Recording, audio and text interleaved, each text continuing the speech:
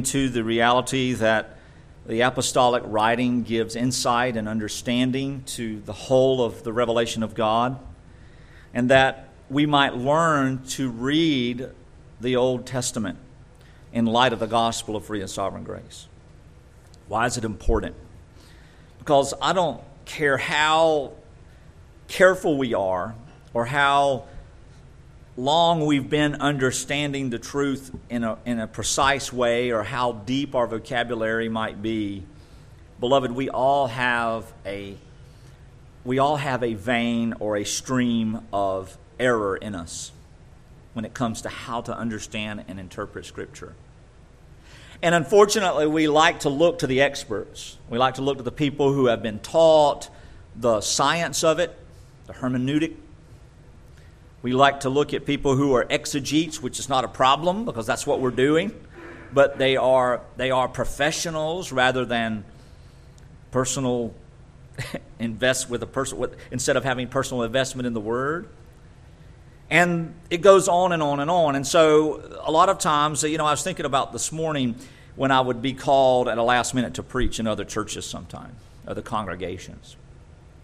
And they'd say, hey, Pastor Tippins, we need somebody to preach tomorrow morning. We know your church service doesn't start till 2. Would you mind coming and filling our pulpit? And the answer is always yes. I don't care what church it was. I don't care what denomination it was or, what ministry it was. I would always teach. And, I've got a handful of texts that I can go to at any given time and just teach because I've taught them and taught them and taught them. But I'll tell you this, there are some times, even though I may have taught these texts for years, that the Lord will just slap me. And you say, why do you keep saying that? That's not what I'm saying here. Well, that's what he says. That's what they say. That's what the commentary says. God says, I don't care what the commentaries say. God doesn't care what history says. God doesn't care what I said yesterday. God cares and is concerned with what He is saying today. It doesn't change. And so we are always in the place of adding to the Word of God if we're not careful. We're always in the place of taking away from the Word of God. And I'm not talking about in a malicious way or intentional way, but just in a human way. We are that way. Oh, I need to clean this room. Well, I'll just sweep the floor. That's not cleaning the room. That's cleaning the floor. I'm going to dust the house. Maybe not. I'll just dust the TV. You didn't dust the mini blinds. Go check them. So we often, just because of our nature, just because of the life that we live, we're often in a place of omission. We're often in a place of dealing with the Bible in a way that's not the way God intended for it to be dealt with. And so that's why I think it's important for us to read, and within the context of what we read, to just listen. To listen. A lot of people think that sermon preparation is a bunch of books on the floor and a bunch of books on the desk and a bunch of books printed out and a bunch of stuff. And that's not sermon preparation. That is technical writing and outline preparation. That's taking all sorts of other sources. That's called PhD work. That's research. That's taking all the other sources and putting them down and then organizing them in such a way that they can be expressed to a larger or different or new audience. That's not exposition. It's not exposition. Exposition is to see the text, and the text says what it says, and the text expounds. And it doesn't require a high level of cognitive function in order for the Word of God to be taught and preached. It doesn't require intelligence. It doesn't require expertise. It doesn't require deep handling of spiritual things. It requires God the Holy Spirit in a simplistic way, teaching through the written Word. But what it does require is the discipline of the Word. So sermon preparation is 90% thinking and listening, and 5% chaos, and 5%, I can't believe I pulled that off. But it's 100% the Lord.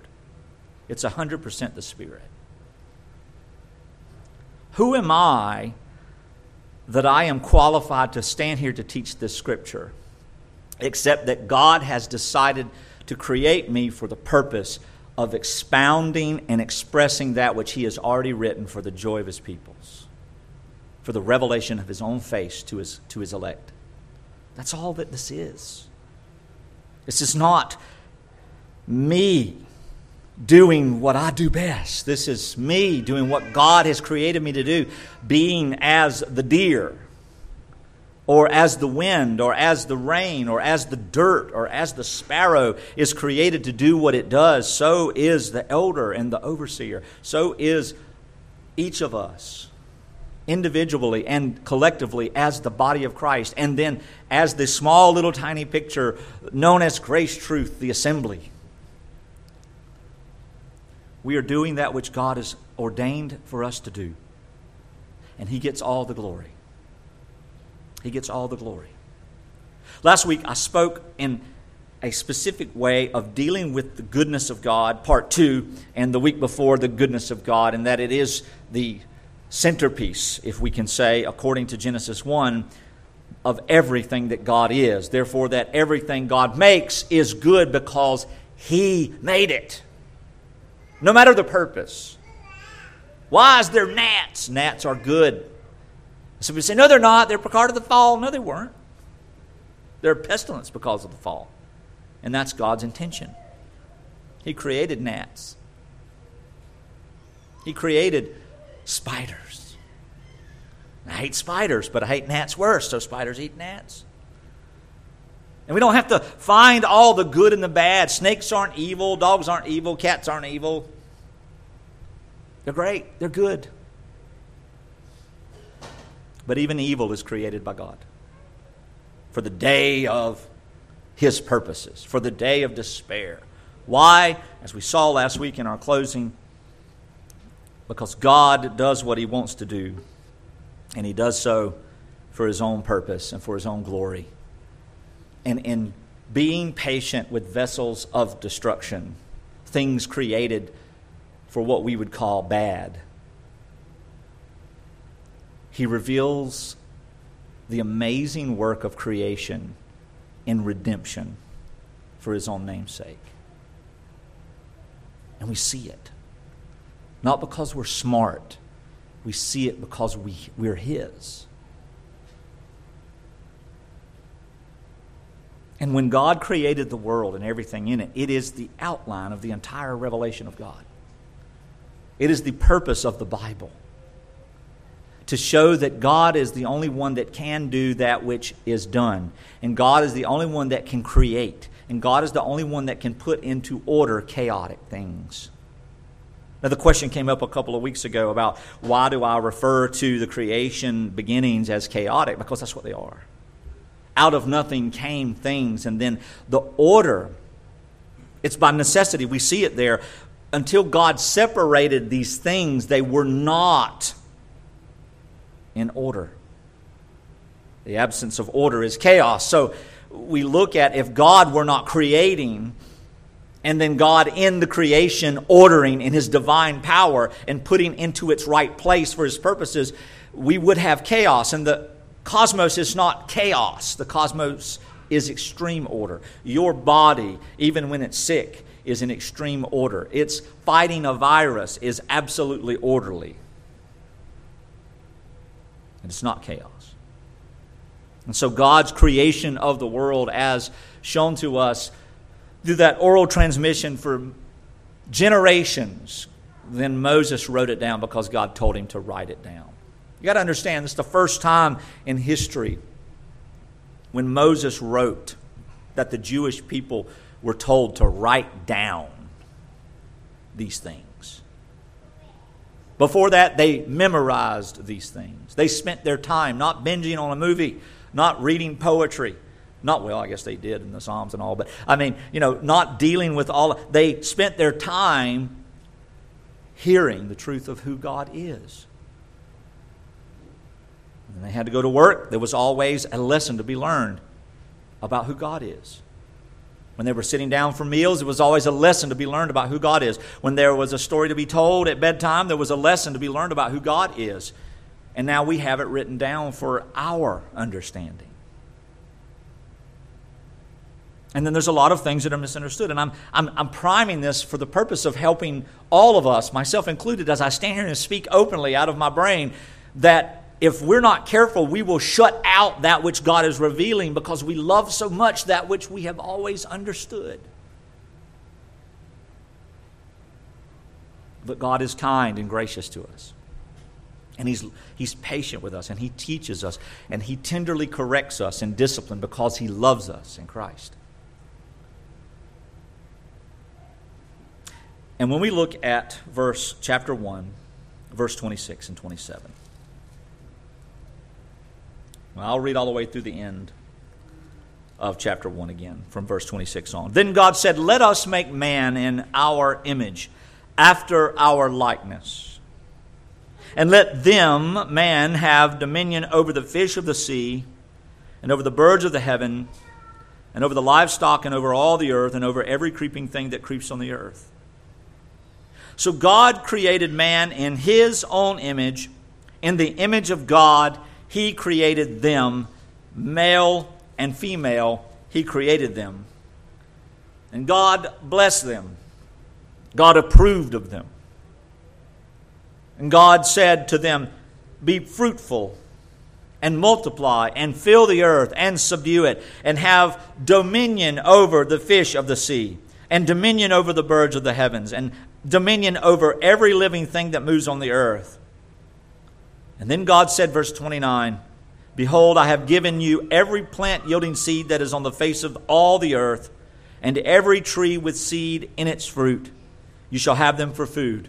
And to every beast of the earth, and to every bird in the heavens, and to everything that creeps on the earth, everything that has the breath of life, I have given every green plant for food."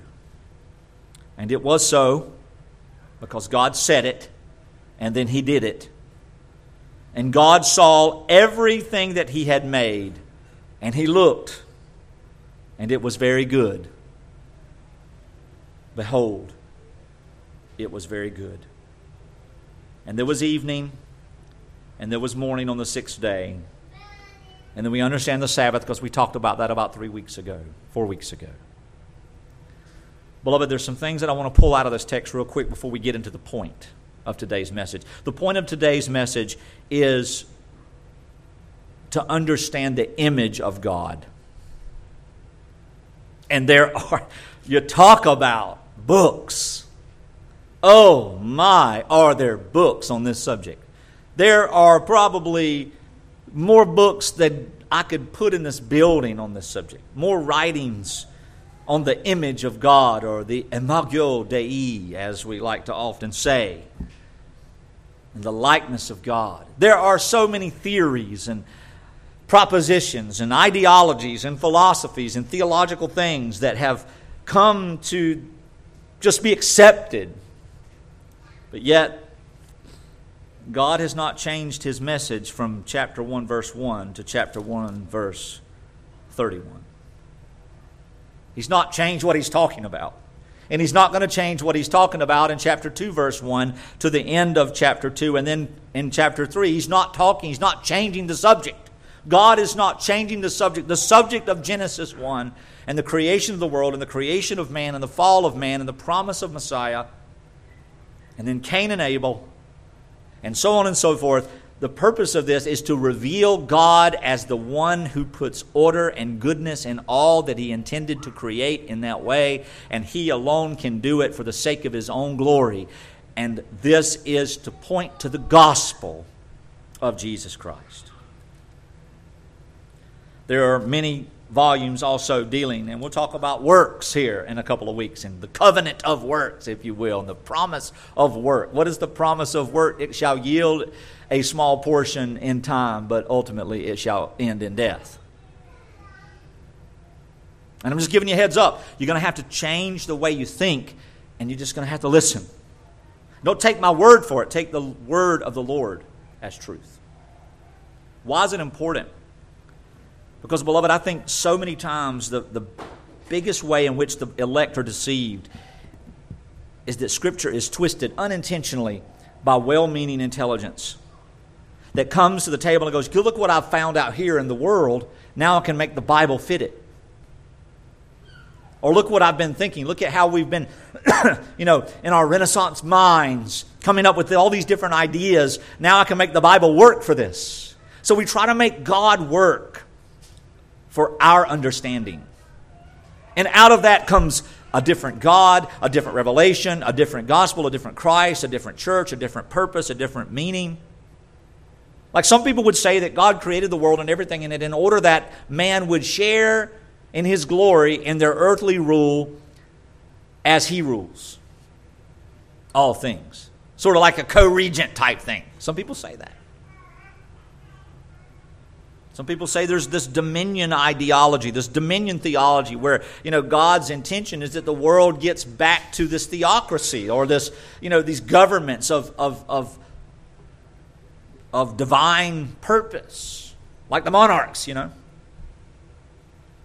Constitution wouldn't be considered a divine purpose. And there's a lot of thoughts. But the Scripture is revealing the gospel. No matter what we look at in the Old Testament, it is revealing the gospel. The old ideas of this old covenant now didn't work, so God tried a new covenant. We've already taught in this congregation many times that that's a fallacy. There's one promise, and one promise alone that is eternal in the context of God's purposes overall, and we call it the covenant of grace, or the covenant of redemption, the covenant of salvation, that God created Adam and Eve in order to save a people, to create a people to save for Himself, that He is glorified in it. That only He can do it. He can create a people for His own purpose. And He can make them good by becoming like them in creation in all goodness. No one is good but God, as we talked about week before last. And we need to realize that all of the stories and the promises and the dealings of God with His elect people who are a shadow of the true elect people, because not all of Israel are elect, and not all the Gentiles are elect. They are elect from every nation, from every tongue, and from every tribe in the world, and God will certainly cause them to know this and cause them to believe and rest in the finished work of Christ and the promises therein. But just as the covenants are a shadow, or as I like to say, the commercial of the one and only true, so is creation. So is the fall. So is everything that we see, and so is the image of God is a small commercial of the one and only true God. And the fullness of all that God is, seeing Him as He is revealed in the person of Christ, to whom all other temporary expressions point. From the let there be light to the it is finished, to the Sabbath rest, to the true glorification of the saints, this is eternally decreed. This is what Paul and the other apostles express in the idea that God has caused us to be born again. He has made us this way. All of these small things point to the very one thing that is above all things, who is Jesus Christ. And that's what we're going to see today in the image of God. It's not new thinking. It's not new stories. It's not a secondary tier. It's not a new dispensation. This is the gospel from start to finish. And God has said it. God has decreed. God has spoken, and it shall be. It is. So God spoke concerning things that were not as if they were, and then His word assured their existence. His word brought them into being. He has proven His power, yet only those to whom He speaks will hear it and see it. He has promised that He will speak to His people and that they will hear Him and that they will know Him. So, beloved, I pray that we will hear Him this morning. So I want to focus in the context of this writing what God means when He says, let us make man in our image and after our likeness. And I want to do so without any interruption or interference from any historical ideas on this subject. So I don't even want to talk about those things. I don't want to talk about any of the reformers or any of the theologians of antiquity or any of the the church fathers. I don't want to talk about these things because their ideas are not wholly exegetical. Their ideas are inferential. Maybe. Maybe is not yes. And the Scripture teaches us, a little bit of a pretext here, yes or no. Let our yes be yes, let our no be no. So let us see what the Scripture is teaching in that. That's why I said a little pretext there. I'm twisting Scripture to make my point. But maybe is not in the equation. It's not maybe. This maybe is what God... No, what is God teaching us? Not maybe. There is no maybe in the teaching of the church. There should be no maybe. You know what that is? Philosophical ideas. It's the data we take, we think about it, and we expound upon it, and we talk about it, and we have safety in doing that, and there's nothing sinful or wrong or wicked in any of those things, except that when we begin to land our planes at the destruction of each other's joy, or at the creation of a false revelation, which would be the creation of a false God. Without the separation of things in creation, as we've seen, it would not be perfect. It would just be chaos. But God put order in life, and God put order in creation because only He can make things good. Only He can make things right. Only He can make things perfect. And He does so with no help from the creation. He doesn't need anything. He Himself is sufficient. Last week we talked in the very closing of our sermon before I prayed about the nature of man. So in the idea that God created man in His own image, the image of God and in the likeness of God, I want us to be thinking as Scripture uses that phrase throughout the Old Testament specifically. And when it talks about the idea of image and likeness, it is literally saying representative, statue, idol. I mean, if you've ever been to New York and you go to a gift shop, you can get a little keychain with Lady Liberty on it. A little teeny tiny statue with a keychain on it. You can hang it on your mirror, you can put it on your keys, or you can step on it at night on the way to the bathroom and scream. Whatever you want to do with it, it is not the Statue of Liberty. It looks like the Statue of Liberty. It represents the Statue of Liberty in its likeness. It is to scale whatever to the Statue of Liberty. And for all intents and purposes, you can study that thing right there and you can see a whole lot of detail about the Statue of Liberty. But it is not the Statue of Liberty. That's an idol. That's an image bearer. That's the likeness. It's not the truth. So man is created in the likeness as an image bearer of God. Some people say, well, it's because He gave the breath of life to man. He gave the breath of life to fish. I just read it. He gave the breath of life to creepy things that crawl up on the ground, crickets and snails. You see how many of us, you don't have to raise your hand, but how many of us have heard, well, the image of God is that He gave the breath of life to man. And I remember hearing that as a child. Oh, yeah, I guess the other things just sort of started living. No, He gave the breath of life to them. Because He is the giver of life. He is the giver. He is the one who breathes into it. So everything that creeps on the earth, everything that has the breath of life, I have given every green plant for food. And when God said these things, there were only two human beings standing there. Think about that. God created everything. He gave life to everything. So that's not the image of God, is it? He didn't say the image of God in the trees. Let us make trees in our own image. Let us make fish in our own image. Let us make cats in our own image. He said, let us make humanity, them, male and female, in our image. Let us make them in our image and likeness.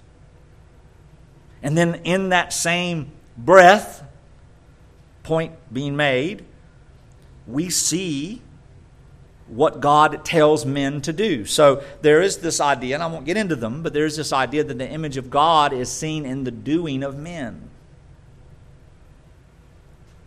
Possibly. But to what degree?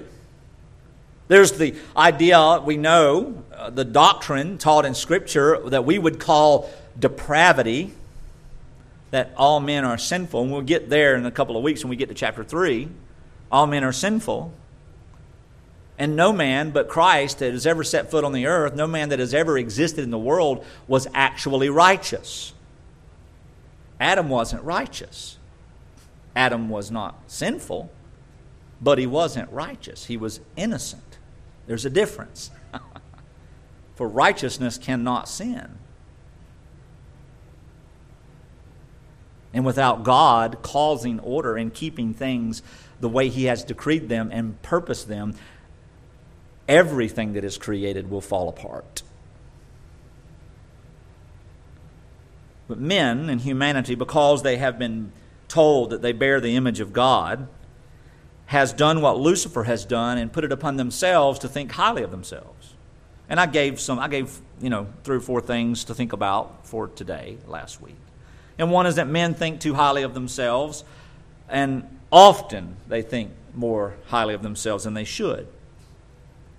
And sometimes, and I made that comment about the Puritans, sometimes higher still in their humility are panting after God's grace, as if their piety can control the wrath of God. Look what we've made, God, like Cain. Look what we've done, God. Look what we've prayed, God. Look how we've stopped, God. Look what you've done in me, God. And the examples of those through the apostles show condemnation, not praise.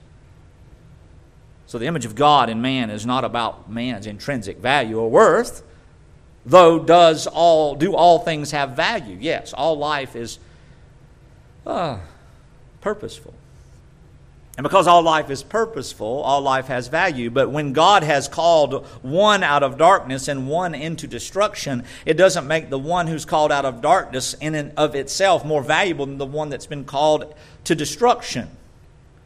And there's a haughtiness in the world today amongst believers sometimes where we feel like we're better than unbelievers, but we're not. We are instruments of God's purposes. We are objects of mercy.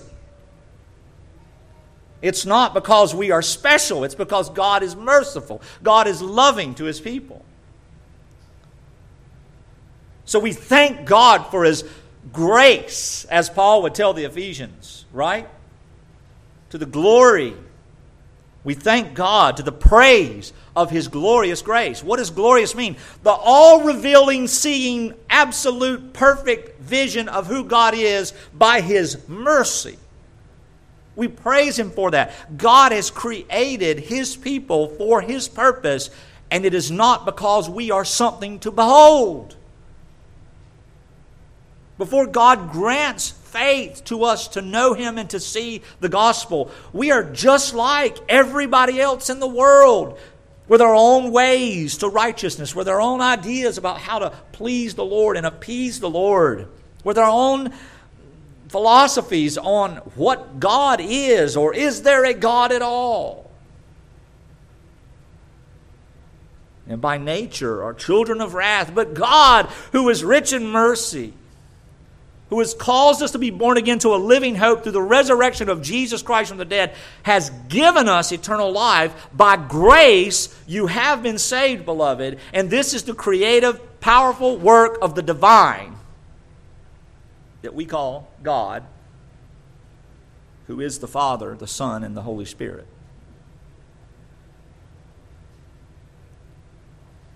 And sometimes men think of their thinking too highly. Well, I know that I am but a worm, You know those songs, those Puritan hymns.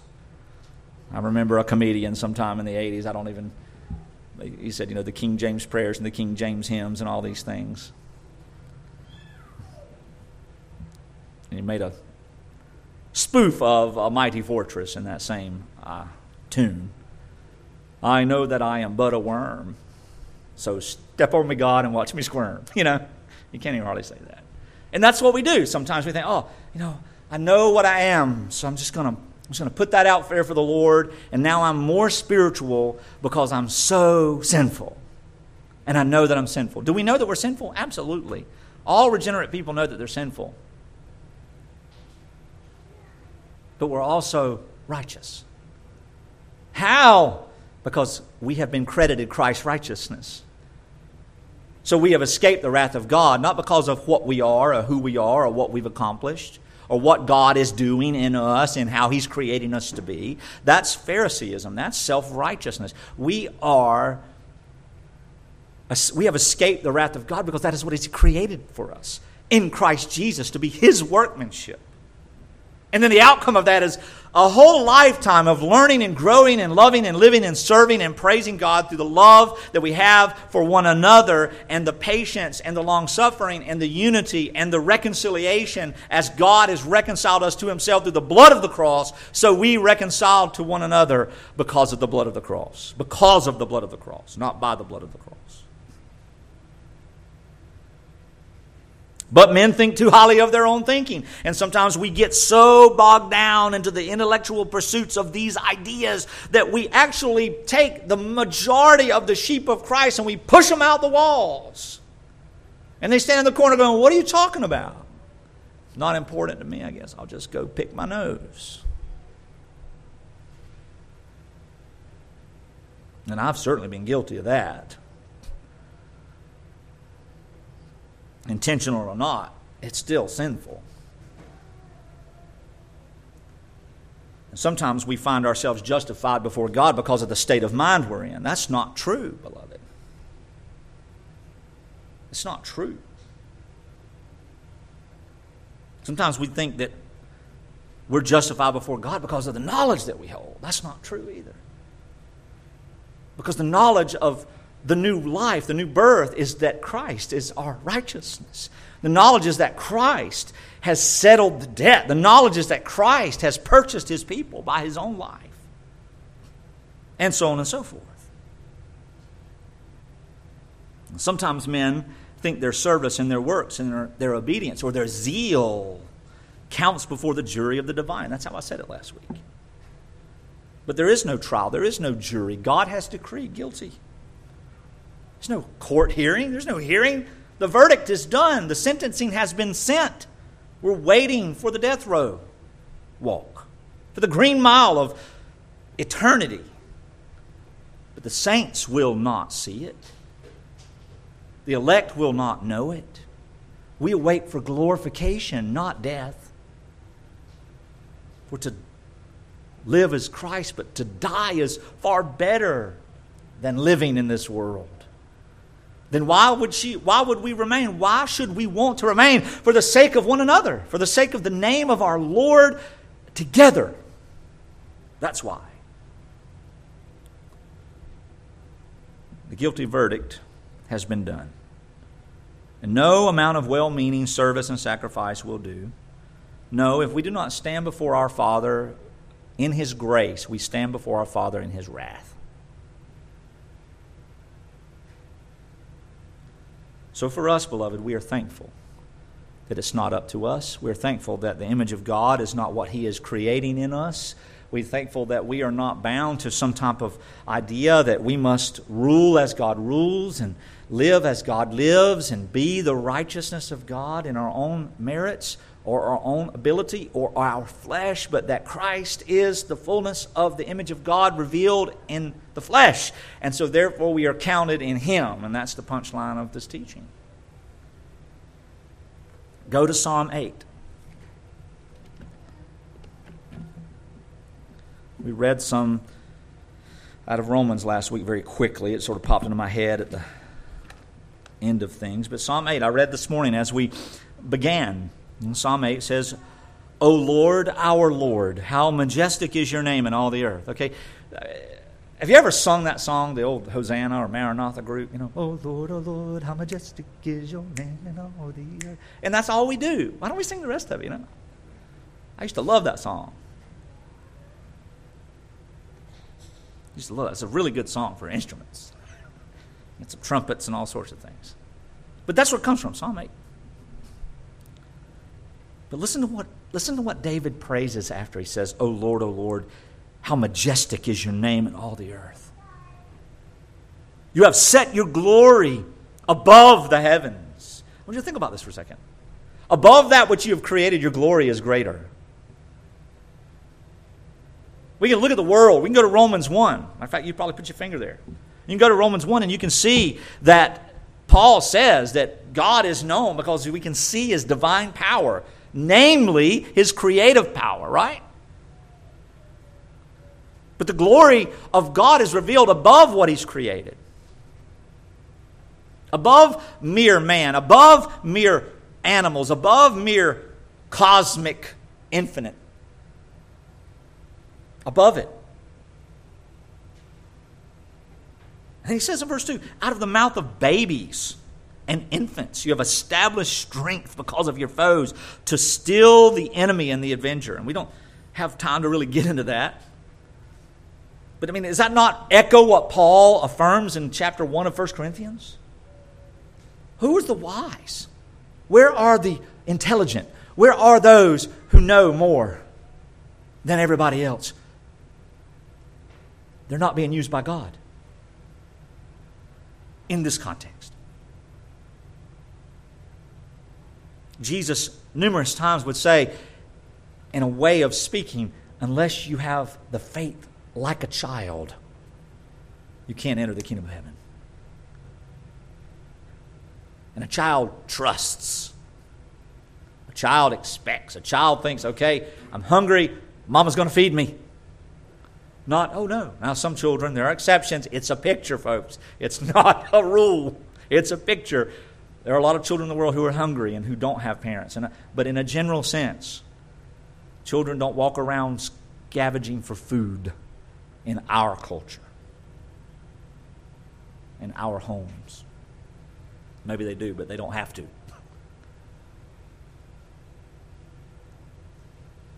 When I look at your heavens, David says, he calls it the work of your fingers, verse 3. I see the moon and the stars which you have put in order, which you have set in place, which you have purposed. What is man? When I look at all this, he asked the question, what is man that you're mindful of him? Have you ever heard this before? Yes, you've heard this before in Hebrews 1. Hebrews 1 and 2 gives us these quotations as Paul writes to these Hebrew believers, and he's pointing to one particular thing, and that thing is the Messiah, who is Jesus the Christ, the Messiah, the Son of the living God. I look at all that you've made, and what is man that you're mindful of him? And here is the direct relationship to Jesus himself as he took this mantle, as he took this name above any name on his earthly ministry, the Son of Man, that you should care for him. And then we know that David is speaking of the incarnate Son of God, Jesus the Christ, because we see this in verse 5. We see this in chapter 1 of Hebrews. Yet you have made him a little lower than the angels of heaven, and crowned him with all that you are and with honor. You have given him dominion over the work of your hands. You have put all things under his feet. Ephesians chapter 1. Ephesians chapter 3. You've put him over dominion and under his feet all things. All the beasts, the sheep and the oxen, the beasts of the fields, all the birds of the heaven, and the fish of the sea, whatever passes along the paths of the sea. O Lord, our Lord, how majestic is your name in all the earth. So here is the glory of God revealed in the person of Jesus Christ. This is not new. We know that. We see it, don't we? We know what John wrote. And John used the creation account as the punch in the gut to get the people he was writing to pay attention to the whole point of the revelation of God through Moses. In the beginning was the Word.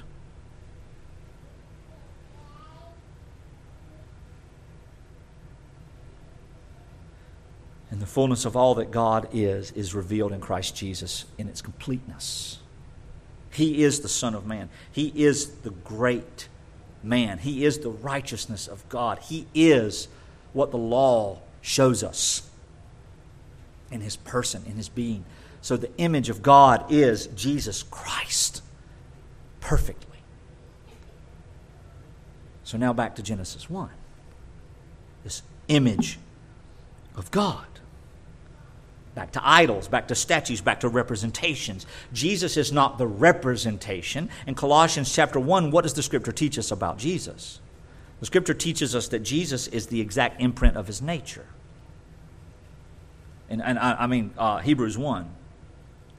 In Colossians chapter 1, we see up in verse 13, He has delivered us from the domain of darkness.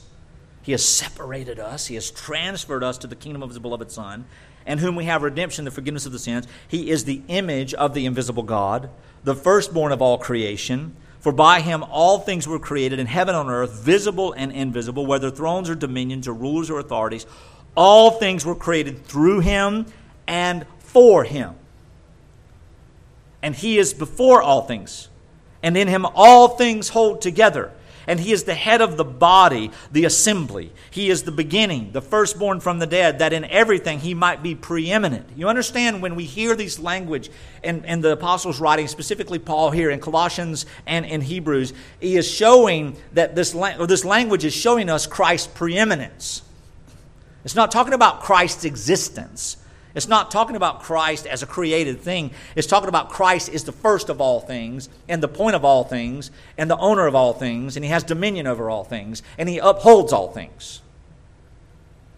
Now think about that for just a minute in the mystery of the incarnation. The incarnation is when God created a body for Himself in the womb that He created in the person of Mary, and He came into that as a human being, laying down His divine attributes that He might be fully man, but yet at the same time, though separated in the context of His new created body, He was still God.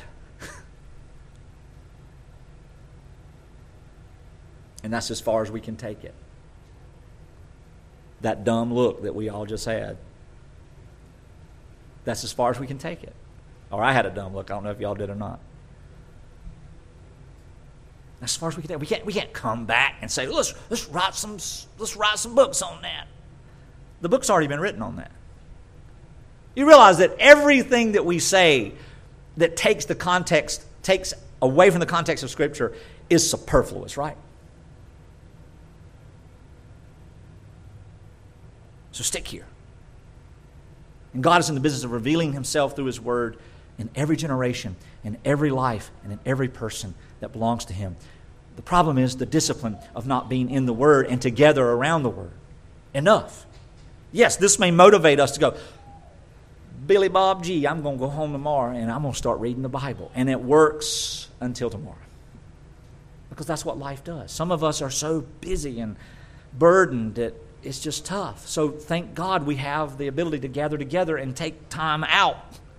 But beloved, we're only going to absorb that which we are eating. We're not only going to digest what we put in our mouth. We don't go to the buffet and take snapshots of it, put it on Instagram and say, man, I'm full.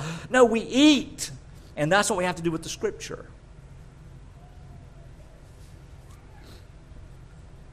So here we see that Jesus is not an idol. Jesus is not a representation. Jesus is the essence of God. He is God in the flesh. He is the perfect man who is God. In Hebrews 1, God, at many times, many ways, God spoke to our fathers by the prophets. But in these last days, He has spoken to us by His Son, whom He appointed the heir of all things, through whom He created the world. He is the radiance of the glory of God in the exact imprint of His nature. And here Paul says again, and upholds the universe. How? By the word of His power. So this is showing that Jesus Christ is God in the flesh, the very eternal God, who became a man to fulfill the very image of God in humanity as the only Son of Man, who is our righteousness. And then after making purifications for sin, after He cleansed His people forever, after He purchased them by His blood, after He appeased the wrath of the Father, after justice was satisfied, what does He do? He sits down at the right hand of majesty on high, having become as much superior to angels as the name He has inherited is more excellent than theirs. For to which of the angels did God ever say? He's not an angel. He's God the Son. You are my son, and today I've begotten you. Or again, I will be a father, and he will be a son to me. And again, when he brings the firstborn into the world, he says, let all God's angels worship him. Where in the world can we worship something that is not God and not be in sin? Nowhere. And that's why I believe sometimes the idolatry of humanism is why Paul uses it in Romans 1. They do not give God thanks for who He is and what He's done, but instead they worship man. They worship us. They worship ourselves. They worship our accomplishments. They worship, probably somebody are, but you don't hear people bowing down to statues of people as a whole in our culture, but we do bow down in our hearts and our affections to things that we have and things that we've done and things that we are and those relationships that we adore, and we worship them instead of thanking God for who He is, because in our humanity we are going to love ourselves and thinking that we're something when the Scripture says that Jesus Christ is more excellent than all things, and that even the angels of the ether of the spiritual realm are to worship the Son of God.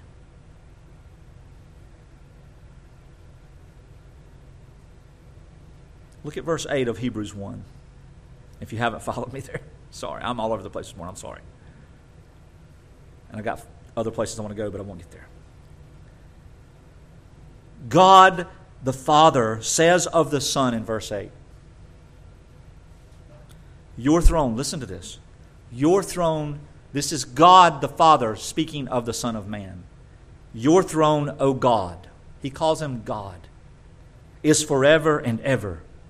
The scepter, the ruling power of your righteousness is the scepter of your kingdom, is the symbol of who you are and your glorious kingdom. You have loved righteousness and hated wickedness. Therefore God, your God, has anointed you. God calls Jesus God, and then He says, your God has anointed you with the oil of gladness beyond your companions. And you, Lord, God says of the Son, laid the foundations of the earth in the beginning, and the heavens are the work of your hands. They will perish, but you remain. They will wear out like a garment. Like a robe, you will roll them up. Like a garment, they will be changed. But you are the same, and your years will have no end. You want to see what creation is all about? It is nothing but a temporary dust mat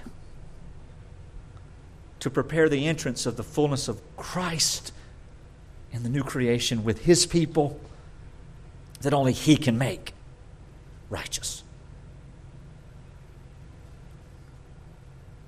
Sit at my right hand until I make your enemies a footstool on your feet. We need to pay close attention, Paul says to these Hebrews. We need to pay close attention to what we've heard, lest we drift away from it. Beloved, we need to pay close attention to what we're hearing so that we do not drift away.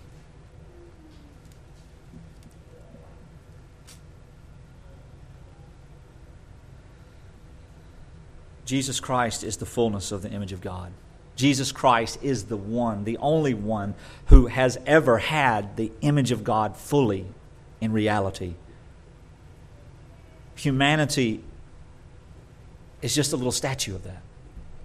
Just like the temple. And when we get to Eden, I'm going to show you, beloved, the descriptions of Eden map out the description of the temple, where God meets man. It's inner, outer, and layers after layer after layer. It's the exact replica of the temple. So creation in and of itself is nothing but a shadow of redemption, shadow of the power of God, who causes us to be His own because He's purchased us and He's called us to be His own and decreed it before the world began. And the image that we bear is the shadow, just like the temple, just like everything else. Everything else just points to Christ. So the image of God in man is how we point to Christ in the waiting as a temporal thing for the true thing. Let me give you some understanding. Idols, as we've heard, are small representations of the true, the real thing. And so man reveals God's goodness, that he exists because God made him, and therefore man is good in that he is created for God's purposes, not because man is good in and of himself. Man can display God's sovereignty and rule because, as we saw in Psalm 8, that Jesus Christ, and in Colossians 1 and Colossians 3 and Hebrews 1, Jesus Christ, even in his humanity, even in his now glorified body, is the ruler of all things. He is the one who has put the image of God in its right place, its right perspective. So we are just shadows of that. We're shadows of that, in that we have responsibility to maintain creation. We have responsibility to multiply and continue to see children born into our lineage. We have a responsibility to do as Jesus tells us to do, like in Colossians 3, over in verse 8, where Paul tells the church of Colossae, but now you must put them all away. What is he talking about? All this idolatry, sexual impurity, passions of the flesh, evil desires, covetousness. He says it's idol worship. Why is it idol worship? Because we're worshiping man when we have covetousness. We see something man has and we wish we had it. We see something man was and we wish we were.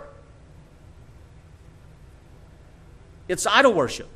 We're worshiping the idol. We're worshiping the statue. We're worshiping the shadow of Jesus Christ. This bodily form and this living in this life and this creative order is just a picture of who Christ is, and one day will make all things right under his feet. You realize things that are under the feet of Christ don't crawl out from under there. It's not a storage ottoman where things are just trying to get out. It's a conquering position. It's done. It's finished. Some of you got the storage ottoman picture.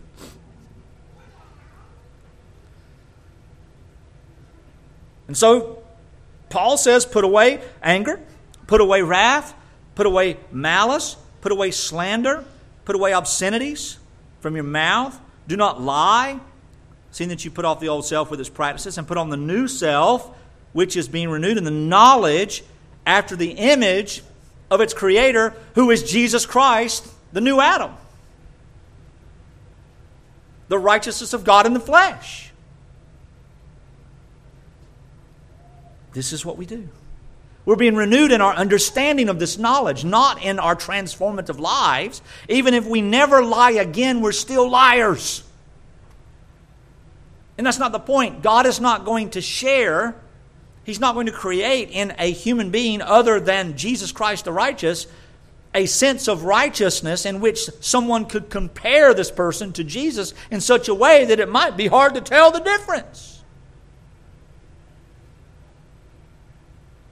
Like Joseph and Noah and Moses and Jonah, all types of Christ. But there's only one Christ. So creation and of humanity in the image of God is to show this set-apartness, ultimately. Let me show you how the image of God should be understood according to the context. God has, out of nothing, separated nothing to something. And out of that something, He separated the sky and the earth.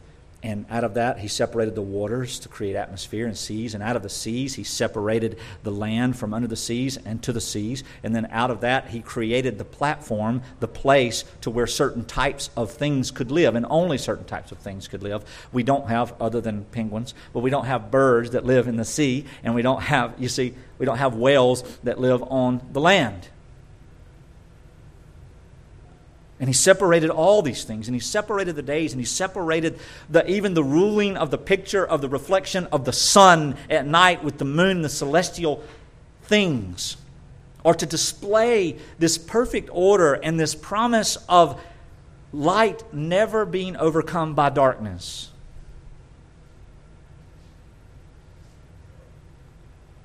And so now we understand what holiness really is by this example of Genesis 1. Holiness is being set apart, being separate. So God's holiness is that He's above all things. Christ is above all things, even though He came lowly for a while. He took on flesh for a while. He was still above all things. That's holiness. That's separate. This is what we need to understand about God and what we need to understand about the persons of God, our triune God, and we need to understand about the purposes of God, and we need to understand about the people of God. That we, just as humanity has been set apart, and even though we have the first son Cain and the second son Abel, of which God hated one and loved the other, to show His electing purposes in grace, in separating. It doesn't matter who you're born into, God chooses you. God has created us for His own purpose. In separating that, then creating a people out of no people, Abram, to be the father of many nations, to become the elect who are Israel, that showing the separation. And then out of Israel, having the remnant that are separated for His purposes. But ultimately, it is Christ, the God-man, who is separated from glory, coming to the world that He created to show His good news redemption and His power in redemption, to separate a people for Himself by dying in their place and giving them and to their account His righteousness, His goodness, the essence of His divine glory that we one day now will share with Him. So God is set apart from all creation, and man is set apart from all creation. And then out of man, the elect are set apart from all humanity, to be joined with the one who is above, who is holy, who is above, who is holy, above, separate all things, and share in His glory. And what we do when we share in the glory of Christ is that He recreates us with a whole new world. He will roll this world up. He's not going to make it better. He's not going to fix it. It's not a renovation project. It is by the word of His power. Let there be no more, and it shall not be any more. Now let there be the new, and the new shall be, and we shall be made new. Forever. And He will forever get the glory for it and forever get the praise for it. And how do we share in the glory of Christ? There's a lot of ways that we see that, but ultimately we rest.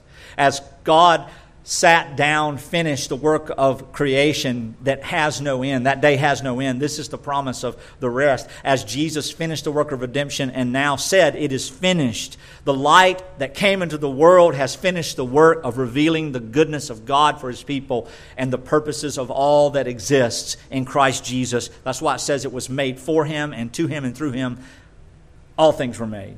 By Him and for Him and to Him and through Him. I'm being redundant. But we share in that glory when we share in that rest. And our faith today rests in part, right? Yeah, we can see the true. It has come. We can see the pages of Scripture. But like 1 Peter says, sometimes we are in the midst of life in such a damning way, in such a disturbing way, in such a disastrous way, that it's hard to find the joy of Christ. But we look to that which is unseen. So Christ even today is unseen except by the revelation of Scripture. The image of God in humanity is unseen because Christ isn't here.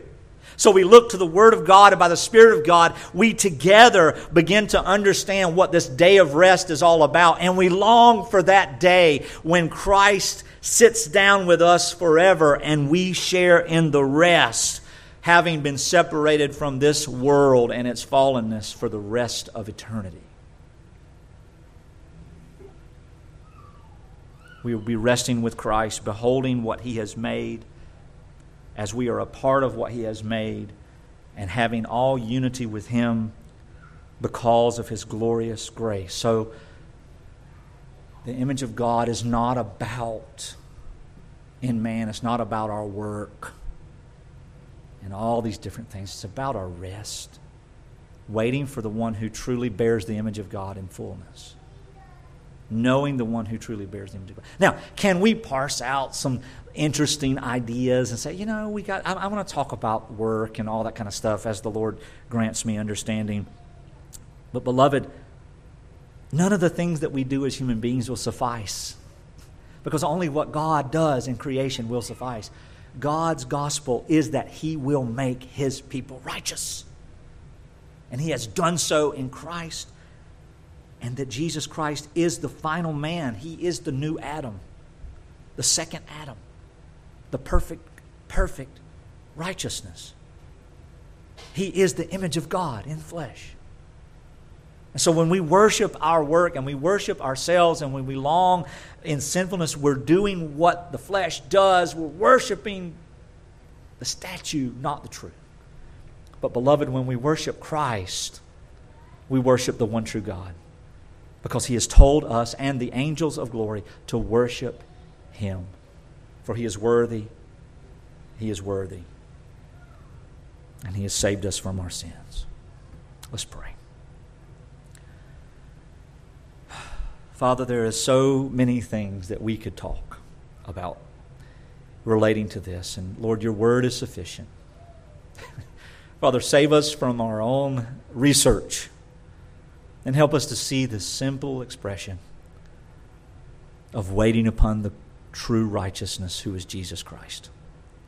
Of understanding that even though we are little tiny statues of Your glory, it is only because Christ came in the image of a sinner. But He sinned not. And His death counted as a substitute for the forgiveness of sins for all of those whom You have loved eternally. And His death satisfied holy justice and righteousness and wrath.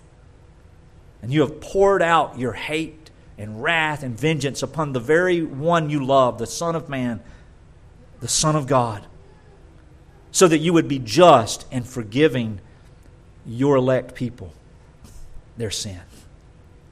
And Father, His resurrection from the dead, His glorification in His flesh is proof of the promise, just as the stars in the sky are proof of the promise of the election of Your glory to Abraham, and the power of and the permanence of Your power to the world at large. Father, You have shown us the beauty of the simple gospel and revealed to us specifically who You really are in Christ, that we may see You face to face by looking at Jesus, and that when we do see Him face to face in our flesh, we shall be made to be like Him in all glory, to share that which is not ours to claim, but Yours to give.